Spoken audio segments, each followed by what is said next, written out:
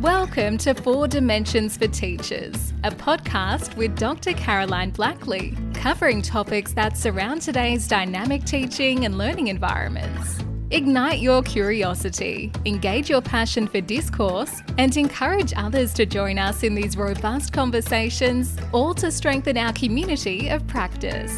No need to put your hand up. Just tune in as we laugh, cry, challenge each other, and aim high to continue to be the best teachers we can.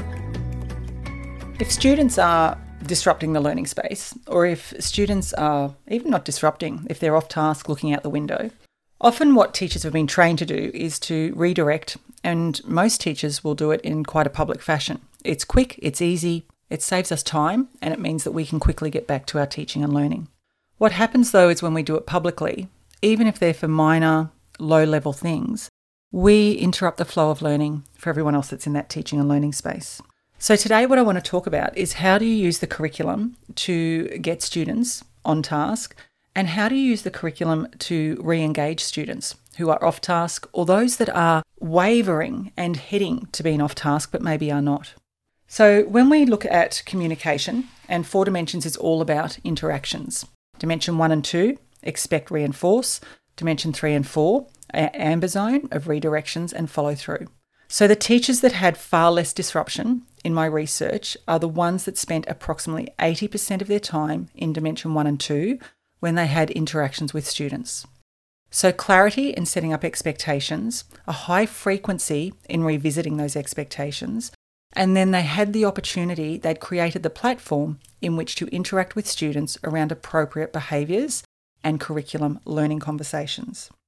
So if students are off task, our first response often is to bring into the conversation the behaviour with which we're not impressed with. We bring into the conversation the behaviour we want to change. So I challenge you with first thinking about, instead of a behaviour conversation, can you genuinely go in and have a curriculum conversation with that child, with any child? When we model that curriculum is our core business, we are creating a platform, we're creating an environment in which learning comes first. So students will find over time that they learn that we selectively attend small, minor, low-level disruptions, but we don't not go in and have a conversation with that child, with that student. What we do is we go in and we put learning at the front of the conversation. So what's the point in using interactions to facilitate our communication? The first is it encourages students to do things for themselves. So when we go in with a curriculum conversation rather than a behaviour conversation, we are having an interaction that says to a student, these are the ways you gain my attention, and when you do this, you can shift the way we interact with one another. It helps students to direct their own learning. By bringing them back to the curriculum, we're also letting them know that we will come back with a learning conversation, and we are not going to remove you from the learning because it's too hard, because you don't want to be here, for whatever the reason. We are actually bringing students back into the fold that learning is what we are here to do.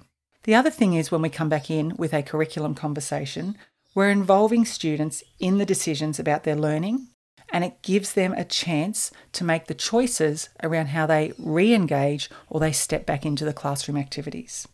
It helps students gain clarity around the learning goals, and it will encourage them to judge how well they have done something when we come back in, if we use the curriculum. And then if they do come back in, we don't give them the silent treatment or walk away. We have provided an opportunity to now have a conversation around recognising the curriculum interaction, the curriculum behaviour of that student. When we step in with curriculum conversations over behaviour, we are modelling a curriculum first attitude. We are modelling that our belief system is that every child in my classroom will be based in a learning framework rather than a behavioural conversation. It acknowledges such interactions and nurtures a student's ability to do things for themselves and to be recognised that every interaction can come back from a behaviour, a disruption, to a curriculum conversation. It empowers children, students, to come back and constantly revisit that learning is what we are here to do, and that I will not waste my time or yours based in behaviour conversations. The other thing is too, if students are truly struggling with the curriculum, if we go in with a behaviour conversation, we're only addressing what we don't want to see, And at no point are we gaining evidence or a conversation or respectfully seeing what is happening that the student is choosing, be it that they can or cannot engage with the work that's been set. So a curriculum conversation can offer ideas, it can offer advice or suggestions even. It can offer recommendations and help students return to appropriate classroom-like behaviours. The other thing is when we go in with a curriculum conversation, we can provide temporary assistance and support to any student. We can help with scaffolding to move them from one level of competence to the next.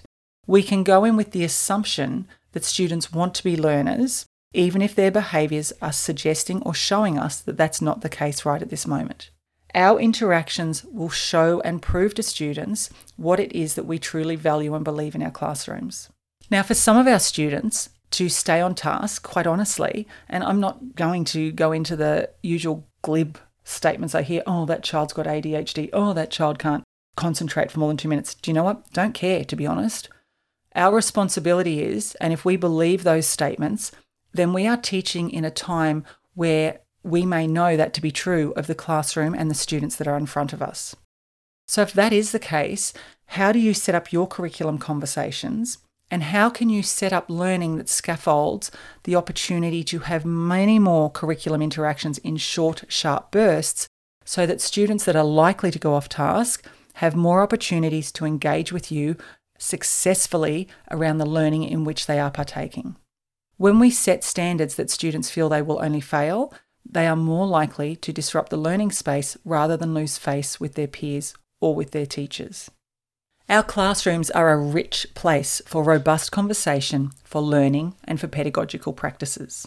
When we choose a curriculum focus for interactions rather than a behaviour focus, we are setting the tone that learning takes priority over everything, and we are building a place in which students know we are facilitating the learning no matter what level a student is at. No matter what challenges a student is facing, that as a teacher, we will come in and bring them back to the curriculum rather than exclude them from the curriculum by taking a behaviour first stance. When we provide environments which build meaning and understanding, what we do is we will help them make a sense of experiences and learn from them. So when we have a curriculum conversation, we are modelling that when things are challenging, when things are hard, I'm going to come in and talk about that curriculum with you. Then I might say, buddy, next time you need help, pop your hand up and I will come straight over and help you. The other is if you have a lot of students that are off task or are pushing that boundary of being silent or working quietly, I always question, is the learning task too long? Have you extended it out too far? Are there not enough interactions with students to say, I see you doing the work, which keeps them maintaining that work level? Students are not built to sit in classrooms for 70 minutes to 2 hours in blocks and be quiet and silent, sitting with legs crossed and just following teacher instructions. So one of the first places I might start is when I have unpacked all of this work I've just spoken about, curriculum first, curriculum conversations before students are off task, when they're off task, and to help them return to the learning. Then I need to really have a reflection on my own planning, my own organisation, and how am I setting up the learning space that students want to actively participate, and I provide scaffolding so that all students can access levels of the curriculum within that learning experience. Students want to learn. Students enjoy environments in which they feel that they can take risks, they can be engaged, and we provide them with opportunities to create with their peers, and they are provided opportunities to learn in a zone of comfort. Students also will choose to disrupt the learning environment. That's not an argument you're going to get from me. Absolutely they do. But that's when we come back to, do we wish our space to be known for a curriculum focus or a behaviour conversation focus? Nearly all the interactions I watch in classrooms when teachers choose a behaviour conversation, they do not change the outcome in the long run of that student and their learning. I watch over and over again teachers by the thousands who choose curriculum conversations, particularly in the schools we've worked in for a couple of years, and you shift and you see the difference in student outcomes, in classroom vibe, and the way the school culture is and develops around learning. So think quite simply, is my conversation here a curriculum focus or a behaviour focus, and which do I choose for my classroom? Thanks for listening. That's a wrap for this episode. If you enjoyed the podcast, please leave a review and visit CarolineBlackley.com and join our growing community of international educators.